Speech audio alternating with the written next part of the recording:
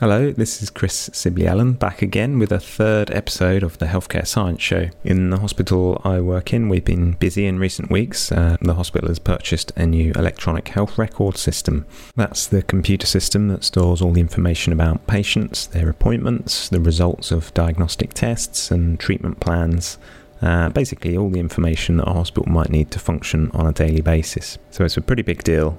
And we're all learning how to use it, and there's quite a lot to learn before it goes live in the autumn. You'll probably all be very familiar when you get a new computer system. It can take a bit of time to get the hang of it, and if you don't know how to do something, then it can really make your blood boil. On that slightly tortuous segue, I'll have to have a word with the writers.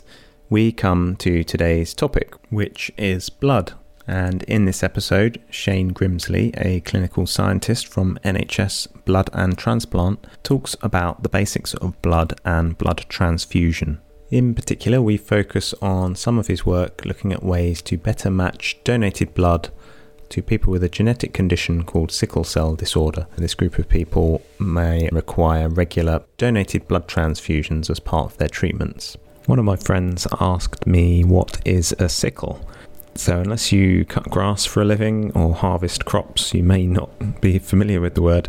A sickle is a curved blade, and when we talk about sickle cell disorder, the sickle part refers to the shape of the red blood cells being like this curved shape of this old tool called a sickle. When I was preparing for this podcast, I found myself several times on the Sickle Cell Society website reading about people's experiences of living with sickle cell disorder. It really brought home that it can have a huge impact on people's lives and opportunities. I would encourage you to check out the website. I'll put the link in the description. Finally, also a link to the blood.co.uk website for blood donation. If you're curious about this episode and feel able to donate, why not check it out as well?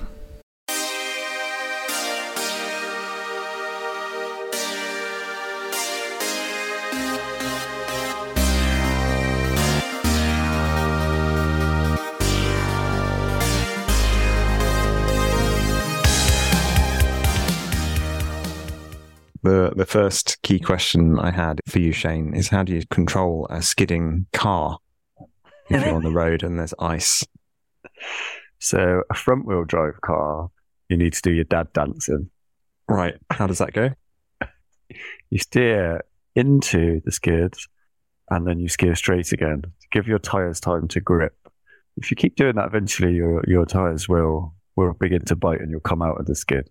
Right. Rear-wheel drive car. Which is quite rare these days, right? Wow, it depends how much money you've got.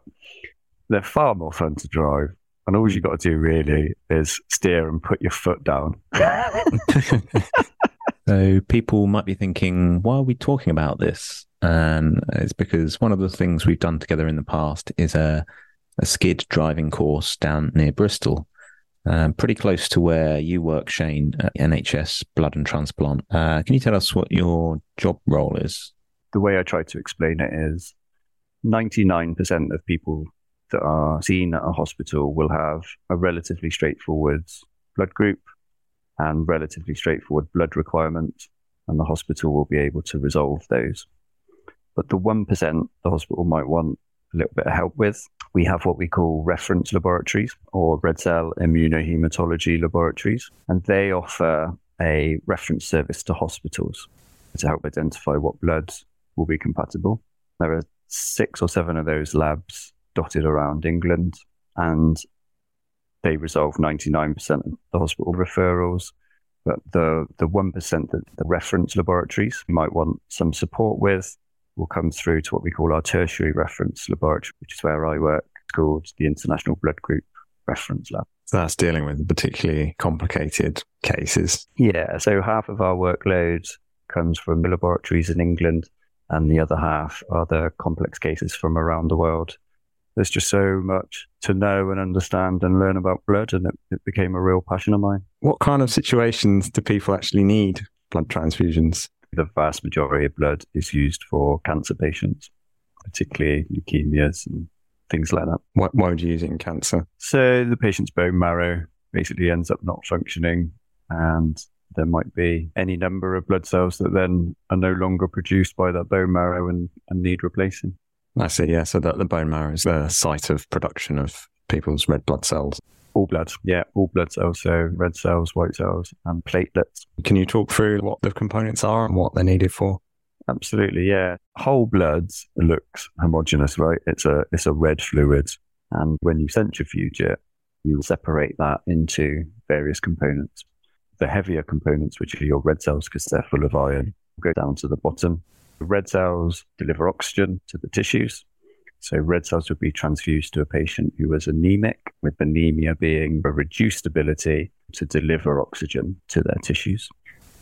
You'll then have a very thin layer of white cells. It's the white cells that produce the antibodies and fight infections. Layered on top will be the platelets. Platelets are really important to help form clots and are often prescribed to patients either who are bleeding or who are at risk of bleeding to help prevent bleeding for operations, etc. But the top half of your tube, when you've centrifuged it, will be a straw-coloured liquid, and that's the plasma. So that is used in things like major hemorrhage. If they're losing whole blood and you replace only the red cells, those red cells then, in the absence of any plasma fluids to carry them, are going to become far too viscous to enable the heart to pump them around, and any wound sites aren't going to be able to clot because the patient will have lost their clotting factors in their plasma and will have lost their platelets. I signed up to donate blood, so I've done it for the first time. Back in June, I went to East London. They had a centre for donating. I was going to chat about some of my experience there, and maybe you can enlighten me a little bit on what the different steps were. I'll do my best. How did you find the donation experience and like making your appointment and all of that? Was that relatively pain-free? Yeah, the whole experience was fine, actually. It was quite good, and there were plenty of options around London. I think it was in a school. I think it might have been a school. Or a community centre. I was greeted by the team, and then I filled out a questionnaire, answered various questions about, what my lifestyle activities were, if I've been in any particular countries, if I'd had any sort of unexplained infections and these sorts of things. And I guess there's a good reason for asking those kinds of questions. Yeah, absolutely. So this is ensuring donor welfare and safe blood supply. And honest answers to those questions is absolutely integral to helping to provide that safe blood for our patients. Yeah, we had a bit of a discussion. I'd been to southern Spain over the last 6 or 7 months before I donated, where there might have been a risk of contracting West Nile virus. That's right. So every donation will have a certain level of what we call mandatory testing, which is just hardwired in. But then we do what we call discretionary testing. So donors that maybe have been to an area where West Nile virus is present, those then will get flagged for that test.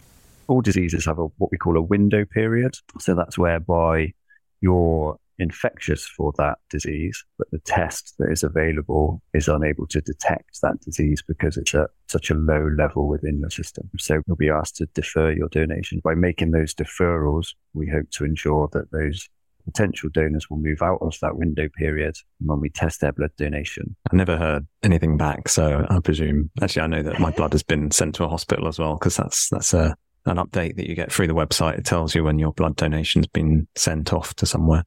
So yeah, a lot of donors really like that. Yeah, I did actually. It was a nice surprise. It sort of comes a while after you've donated, of course, so you've kind of forgotten about it a little bit. But yeah, it's out there. The other thing that they did was they had a little pinprick type needle that you put on your finger, draws a tiny drop of blood out, and then they put it in this blue liquid, and it sank. So that meant that I could continue to donate. I thought it was green. I thought it was green for men. It might have been. Yeah, to ensure that they've got a certain amount of hemoglobin. So to help again with our donor welfare, it's that copper sulfate drop test, just to see whether that individual has the potential to be anemic. And if as happened with you, Chris, you drop one drop of blood in, it sinks straight to the bottom. It's dense enough. It's got enough iron in it. You're not anemic. Go ahead and take half a litre out of you. Whereas if it bobs around on the top, maybe you are anemic. And then we go on to additional testing then. I see, yeah. No, it definitely dropped straight to the bottom. Had a lot of iron in it, so it must have been heavy. Probably not a good idea to have a can of iron brew before you go in, perhaps, just to make sure. It's important to stay hydrated, though.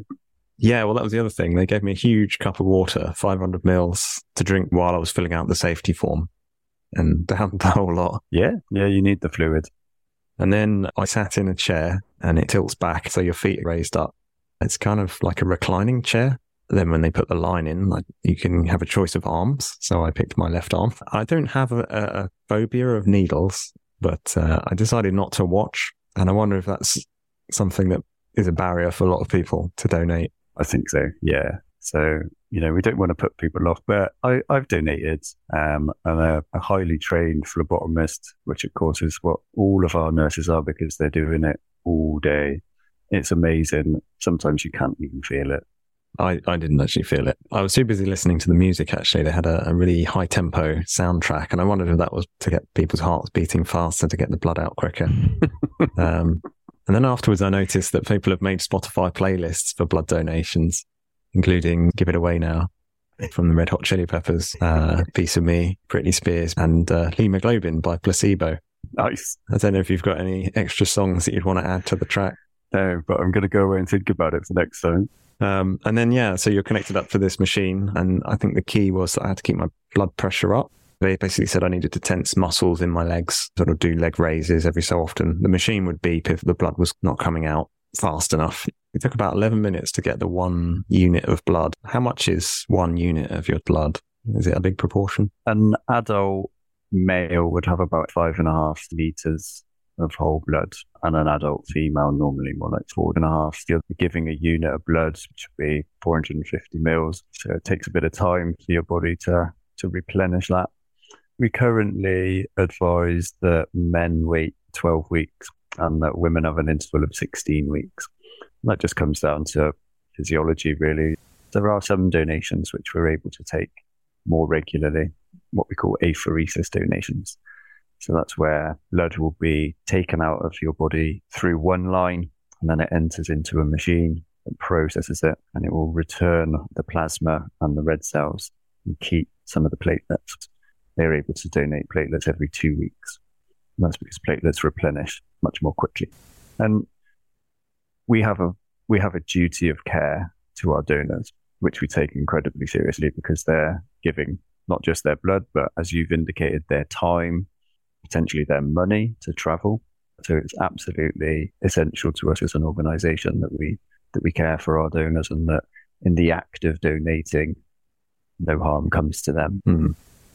And then that was it, really. So then I just had to sit down for a little bit, and they had free biscuits and drinks to recover some of your nutrients and energy, I guess, and had a good chat with the lady that was working there.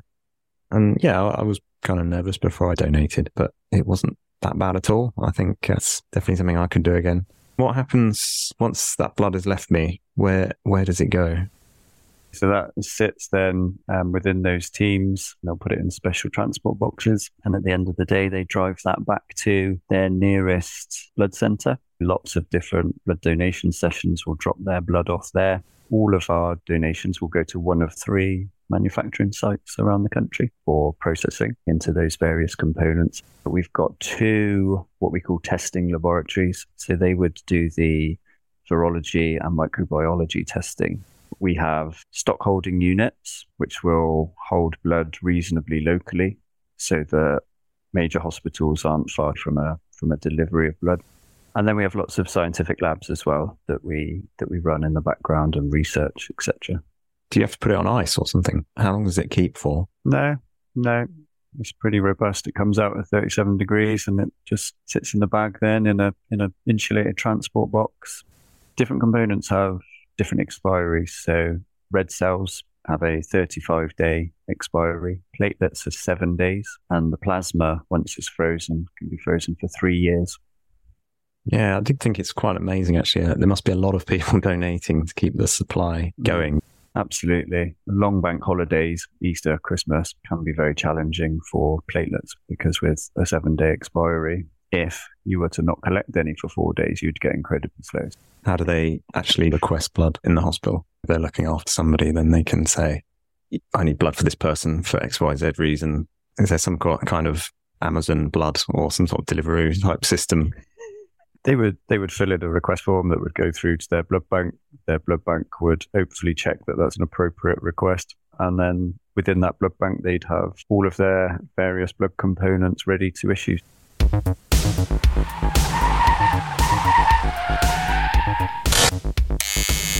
Welcome to the Blood Donation Center.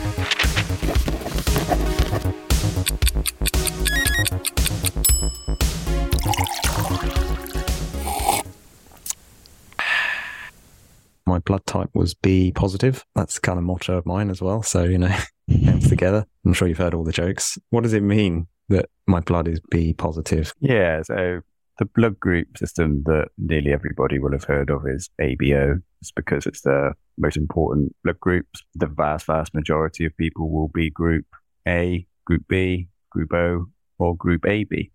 If you could look under a very powerful microscope at the red blood cell, what would you see if it was an A or if it was a B? So let's start from the beginning, right? All cells have got lots of different proteins within their membranes. They're used for intracell signaling, all sorts of different channels to enable different substances to travel across that cell membrane. And a red cell is no different. Red cell's got lots of different proteins in its red cell membrane that are responsible for lots of different functions. And those form the basis of the various different blood groups. On many of those proteins on a red cell, there will be carbohydrate structures that are added. Blood group O comes about when you have a chain of carbohydrates. What the difference then is for A and B is if you're blood group A, there'll be one more sugar molecule added to that carbohydrate structure. And that is the only difference between blood group O and blood group A, is that single sugar molecule that gets added, which is quite amazing, really, for such an important change. And if you're blood group B, then it will be a different sugar molecule that gets added to that carbohydrate chain. It's actually really quite easy to describe if you've got pictures, but on a podcast, it's quite hard because you've only got my voice. Yeah. So the cells have on their surface slightly different molecules that signify that one is an A and one is a B, but you can't see it on a microscope. No chance. Way too small. Way too small, yeah. You can see red cells, of course, and you can see different proteins on the surface, but you wouldn't be able to discern the difference in carbohydrate structures. Yeah, and that's basically the size of atoms. Yeah, it is, and the orientation of some of those atoms. Right. Which really, I think, is quite amazing when you consider the immune response that can be generated with such a small difference. How does that then interact with the immune system? Is there any analogy to vaccination? Yeah, exactly what I was gonna move on to. So COVID, why not? If you catch COVID, you make antibodies to it. Any pathogen that's non-self that enters the body, your immune system is designed to recognize as non-self and mount an immune response. ABO is quite unusual in that people have these preformed, sometimes called naturally occurring antibodies. So you're group B, so you will have anti-A. What's anti-A? So that would be an antibody that recognizes the A blood group sugar molecule. And if you, as a patient, were to receive group A red cells, there's a good chance that wouldn't end very well for you because you've got lots of anti-A antibodies in your system. Your body would mount a very severe and traumatic immune response, quite likely, to those red cells and cause hemolysis, cause those red cells to be destroyed within your system, which would cause the release of a lot of iron, a lot of cytokines, and you could go into shock and it can be fatal. So hopefully that will never happen. It's a never event. It's an NHS never event that we give ABO incompatible transfusions. That said, they do occasionally happen, but there's a lot of effort that goes into ensuring that it doesn't. It all sounds a bit like a kind of security card system for the body. So all my blood cells, being a B positive person, my blood cells will have the security card saying, I'm a B, I am part of this person. And then if I got transfused the A blood cells, my immune system would see those security cards and say, well, you're not supposed to be here. The security team is going to hunt you down and kick you out of the building, essentially. Nice, yeah. Yeah, so then you've got the positive or the negative aspect of that. So that relates to a completely different blood group system called RH. So where we were talking about ABO, and there's just the 4 blood groups, A, B, O, and AB. Within RH, there's about 60 now. But the most important one by far is a blood group called D, sometimes called rhesus. So where you're B positive, what that means is your ABO blood group is group B, but that your D type is D positive. And generally, people are either D positive in that they have that D protein within their red cell surface, or they're D negative, which is a complete absence of that protein. Why do we need to have a positive or negative description? What's so special about the D molecule on your red cell surface? So it's a good sized protein, but there are also many tens of thousands of copies of that protein on each red cell. So it's very immunogenic, which means that an individual that lacks that blood group will readily mount an immune response when they encounter that blood group. So if there's so many more blood groups, why are we only interested in A, B, O, and D? Good question. I'm not only interested in those, but the vast majority of people that receive a blood transfusion need blood that is only matched for those blood groups that are particularly abundant and immunogenic. How do you match? What's the practical thing you have to do when you receive some blood? So it's still widespread now that we'll do what we call a serological cross-match. A serological cross-match is taking some blood from the patient, spinning that down, and taking some of their plasma. And within that plasma, we talked about there being different antibodies. For example, if they're blood group O, they will have anti-A and anti-B in there. We then test that patient's plasma with donor cells. And we literally just look for agglutination of those cells. What's agglutination? So that's where the patient's antibody will bind to the donor's blood group and will cause those red cells to stick to one another, essentially. It's really quite dramatic. You can see it very easily often with the naked eye. And if they do, then you've a good indication that that will happen in the body, then you would choose to not use those donor cells. You can imagine if you're manually mixing plasma and centrifuging things, it's going to take a lot. Every single patient that requires a blood transfusion in the hospital, that is an awful lot of work. We can also do electronic issues. So for patients that we have good evidence won't mount an immune response, then we can use a computer to assure us that the donated red cells that we're going to issue do match the patient's blood groups. Electronic issues become very popular because it's actually really quite safe and saved a lot of time. Me being B positive, that would have meant that I'd have inherited something from my mum and my dad. That's right, yeah. So in order to be a B positive, you will inherit one B gene from a parent and either a second B gene from your other parent or an O gene. There isn't actually an O gene, but an O allele.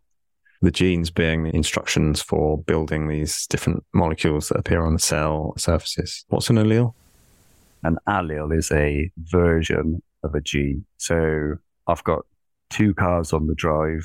One's an Astra, one's a 1 Series. To use this analogy that I've made up on the spot. Okay. They're both cars, so you have 2 genes, but only one's an Astra, one's the 1 Series. So those would be the alleles because they give you extra detail as to what the product of that gene is. So there's only ever an ABO gene, and you would have an A allele, a B allele, or an O allele. Right. Incidentally, did you inherit those cars, or were they things that you bought? More or less inherited one of them, actually, from a mate. I'm quite proud of that. It's lasted forever. Mandy, her name is. She cost me 650 quid 5 years ago. The car's name is Mandy, or? Yeah. Wow. What's the other one's name? She hasn't got a name, poor thing. That's the wife's car. So, coming to the end of talking about blood, about 8% of the UK population has the same blood type as me. In other countries, it seems like B positive is quite a common one. Well, why do people have different blood groups anyway? Why aren't we all B positive? Make life easy, wouldn't it? It's just genetic variation. That's all it is. Different ethnicities, different areas of the world have different frequencies of blood types. There may be evolutionary pressure on some of those. There is some evidence that blood group A would be less common in malarial endemic countries in Africa, for example, because it's thought that blood group A enables the malarial parasite to infect red cells more readily. Okay, so it's evolved over millions of years. Certainly tens of thousands. And if you live in a particular area where there's certain pressures from the environment, then you're more likely to survive with a particular blood group than another. That's right, yeah, survive to a point where you can reproduce, right? So if you can prevent severe malarial infection so that you survive to adulthood, that sounds like it's a conscious decision. Of course, it's not. It's evolutionary, but it's. I don't know that anybody fully understands why there are the changes that there are in so many of these blood groups. Blood's complicated, isn't it? Blood's super complicated. Let's turn on the centrifuge.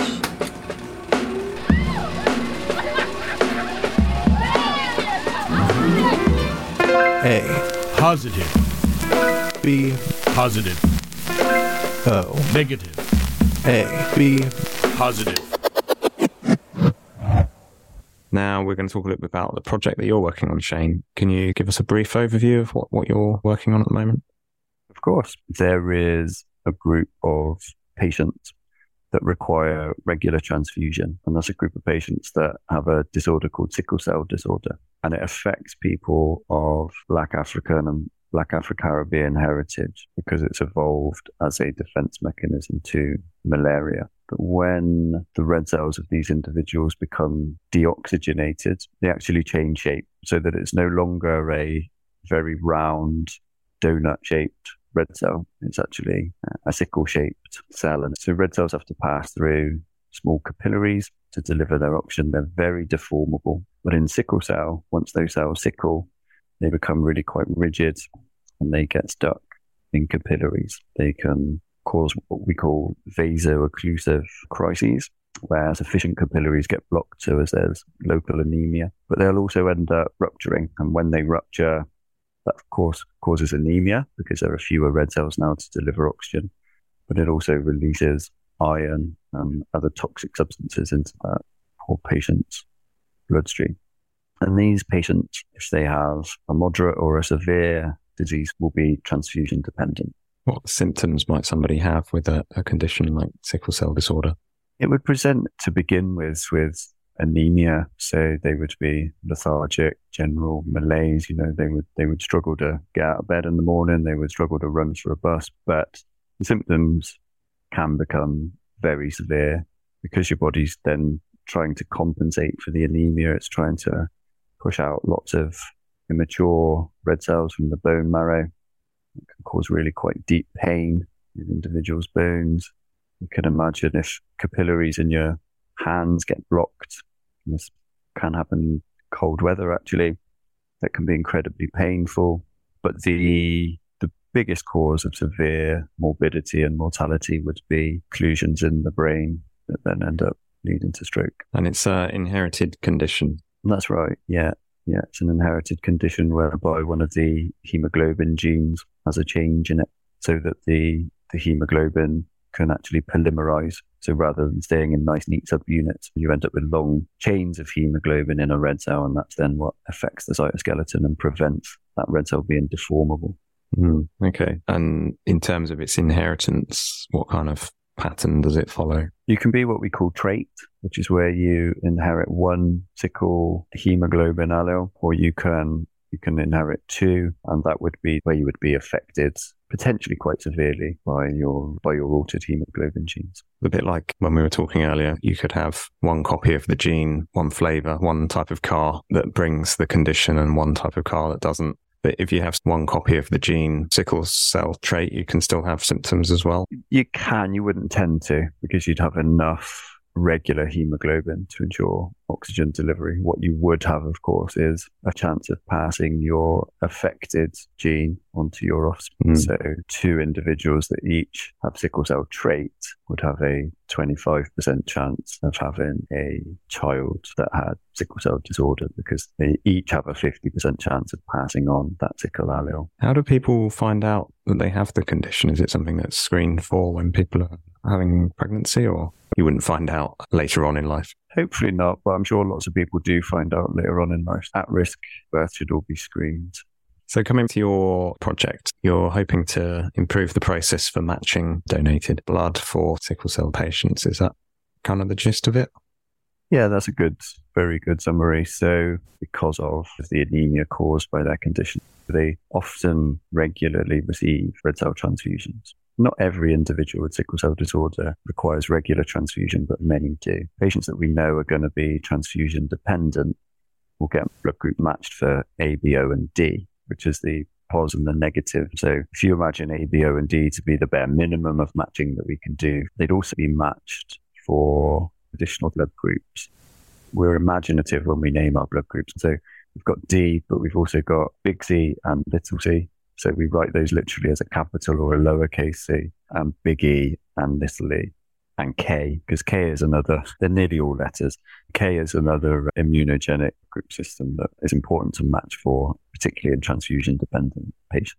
Why is it important to match not just on the ABO? Why the additional needs? Because they're transfusion-dependent, they're going to end up with lots of transfusions over their lifetime. What we want to do is try to minimize the chances of these patients making antibodies to blood groups that are foreign to them. So we match to a greater level than we do, for example, if I had a car crash, it would just match ABO. Because it's so frequent that someone else's blood is introduced, your immune system might get sensitized to it. And I guess that's not great for someone with sickle cell disorder. How easy is it to get a match? Well, if you were to match for ABO and D, just as you said, 8% of the UK population are B pos, right? So just matching on those two blood groups, you'd only have 1 in 11, 1 in 12 random people that had the same blood group as you. So as you start to introduce other blood group systems, you can imagine that that number becomes small very quickly. So it's much harder to find a match, essentially, with these extra criteria. Exactly. What is also true is that there are differences in prevalence of these blood groups in different populations all around the world. And that's just a natural evolutionary thing that has happened. But it means that patients with sickle cell disorder who are of Black African and Black Afro-Caribbean heritage have different prevalence of blood groups to the general UK population, which is predominantly, of course, white. So if you're then trying to meet the blood requirements for patients of Black African and Black Afro-Caribbean descent with donors of white European descent, it becomes even harder. And that's why it's really important that we try to encourage blood donations from all ethnicities. How many donations are needed for helping treat people with sickle cell disorder? At current, we already need 250 donations of blood every single day to treat patients with sickle cell. And that's about 3% of red cell use in England. And that number's going up. That's a lot of people per day. Just for one condition. And that's outside of all of the cancers and all of the car accidents and all of the surgeries. Yeah, I'm of a white background. Certainly the B positive blood that I had seemed unlikely that it was going to be useful for sickle cell disorder. But it can still be helpful, that's the thing, because the majority of patients with sickle cell disorder don't make antibody. Because we match the ABO-D, big C, little c, big E, little e, and big K, because your blood will have been tested for those blood groups. It can still be used because it could match. But you're absolutely right that it's far more likely to match from a black donor. We have more black donors than ever before, which is fantastic, but we still need an awful lot more to enable the right level of matching. Do people get reactions to blood that's transfused at the moment? Because we don't have enough knowledge to match it perfectly at the moment. Absolutely, yeah. Blood's very complex. So we've talked about ABO and D. We've talked about big C, little c, big E, little e, and big K.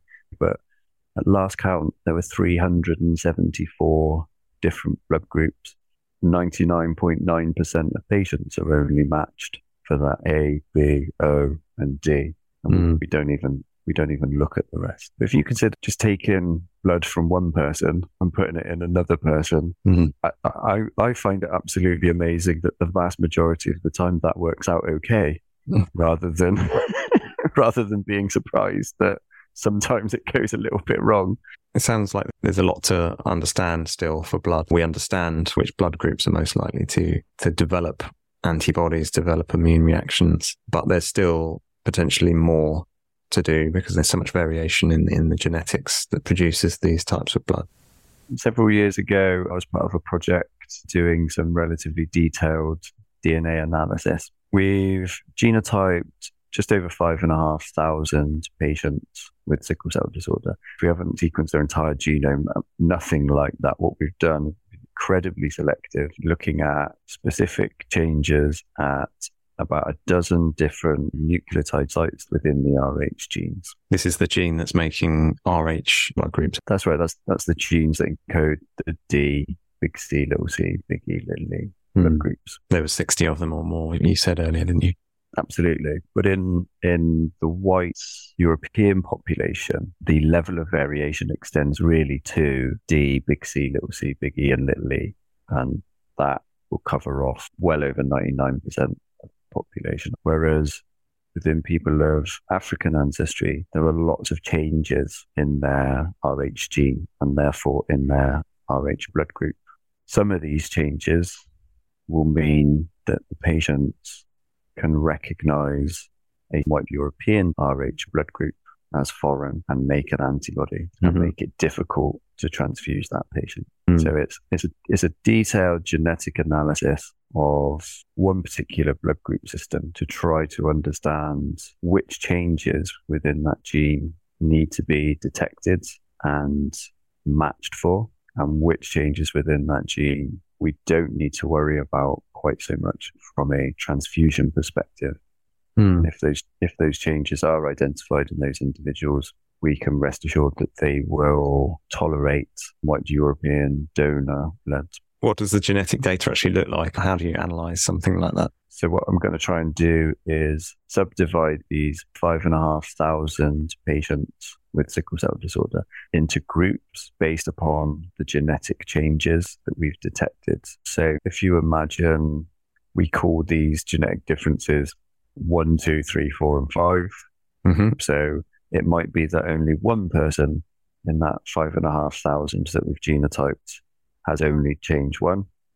And it might be that 1,000 people, it won't be, but it might be that 1,000 people have got change 2. Right. Yeah. So that then gives us an indication that that second change obviously is far more prevalent than the first. But what I also want to do then is look at the patient's transfusion history and see what blood groups they've been exposed to, and then have a look at their antibody production history to try to see what the incidence of antibody production in each of those cohorts is. So it might be that 100 patients have got change 3 and nobody's made an antibody, and 100 patients have got change 4 and 99 of them have made an antibody. So that would signify that change 4 is one that seems to generate antibodies and immune responses. Absolutely. Exactly. And would therefore require a better matching of blood to ensure that those patients don't go on to make those antibodies, to ensure that we can continue to transfuse those patients safely, and to ensure that those patients have a far better quality of life. And then also, how are you going to know whether someone has been sensitized? How are you going to match up the genetic groups to adverse reactions or antibody production, immunization in the patient population? That will require some legwork. So that will be then reaching out. We have our own computer systems within NHSBT for patients that we've seen and that we've tested to see what antibodies they have. But it might be that I need to reach out to hospitals and ask them to inform me of what, if any, antibodies these patients have made. And importantly, what, if any, clinical effect those antibodies have had. Presumably that's something that they would record and have available. Absolutely, yeah. But that data gathering is definitely something that I was going to say daunted by, because there's a lot of information there to get in and to get right. What's the strength of NHSBT in this kind of research? It's the fact that it's national. It's really, really advantageous to us in England that we have a national blood and transplant service. Lots of other countries will have very localized services. It means that we can build up these big data sets and publish and share them. Transfusion is definitely very guilty of case study-led science, which I think is quite poor. There might be one case study written up where a patient with genetic change 3 has made the antibody. And there might also be one case study written up where genetic change 4 has made the antibody. So it can lead people to think that it's an important one to match for because no one's written up the 99 that didn't. There's a positive bias in the publications. There's a huge positive bias. And you've got 5,000 or more people to have a look at, so it's quite a nice sized sample. That's right. So you need a really large patient cohort, and this is by far the largest sickle cell disorder cohort that will be written up in the world. Some studies have managed to get to 1,000, but nothing like 5,500. How will you know if you're succeeding in this project? What I would like to see is a reduction in transfusion reactions. What I would like to see is patients with sickle cell disorder getting better matched blood and there being a lesser rate of alloimmunization. But a lot of the improvements that we bring in are quite hard to measure because we have quite poor baselines. A really robust baseline. This was the situation at time A, and then 2 years later after this intervention, you can see this improvement. What's the challenge with getting a good baseline at the moment? Just knowing that antibodies have been generated and clinical reactions have happened, or? That's right. So where the advantage of NHS Blood and Transplant is that it's a national trust. There are 230 trusts that we serve that each have their own patients, that each have their own testing strategies, that each have their own transfusion procedures. So knowing and understanding the alloimmunization rates across all of those trusts is going to be very, very difficult. How would that kind of research lead into patient care changing in the future? The way I imagine it changing is where we might look for these 12 different genetic changes. If we can show that some of them are not clinically significant, then we know that we no longer need to look for those genetic changes. What happens at the moment is we'll identify that genetic change, we'll report that back to the clinicians and say, there is a change here. Be mindful that your patient might make antibody. And actually, we had hoped that that would be a positive step. And I think largely it has been a positive step because it alerts the clinician that there is the possibility of antibody production. But oftentimes what happens is that the blood bank then become concerned about transfusing and they want to have a discussion. They want to seek out support from a clinician or maybe from NHS Blood and Transplant. And that leads to a delay in the patient's transfusion. And transfusion delays for everybody are dangerous. A patient with sickle cell disorder that requires a transfusion is really quite unwell and can very rapidly become very unwell. So by having a delay to their transfusion, it can have a very, very significant effect on their health and on their outcomes. So what I'm hoping is that we can tailor our genetic testing to identify only those variants that are of concern and therefore cause justifiable delays for patients that need better matched blood and avoid delays in those patients that we've good evidence that they don't need matched blood because we won't even look for that variation. And we won't make anybody think, oh my goodness, there's a change there. Do I need to do something special? They won't know about it. They'll go ahead and they'll give them the blood as quickly as possible. So it will help, I hope, in both directions. That sounds really promising. How are you planning to spread information about what you find? You write a paper or something? I think it'll be at least one full publication. So we'll write that up and then present it maybe at the International Society of Blood Transfusion. And it's possible for this to help not just people in the UK, but of course across the world, I guess. Absolutely, yeah. What would you say to anyone considering donating blood? Go ahead, register. It's so easy to register. As you've said already, Chris, it's an easy and painless process. And that one altruistic consideration can save or improve the life of 3 different people.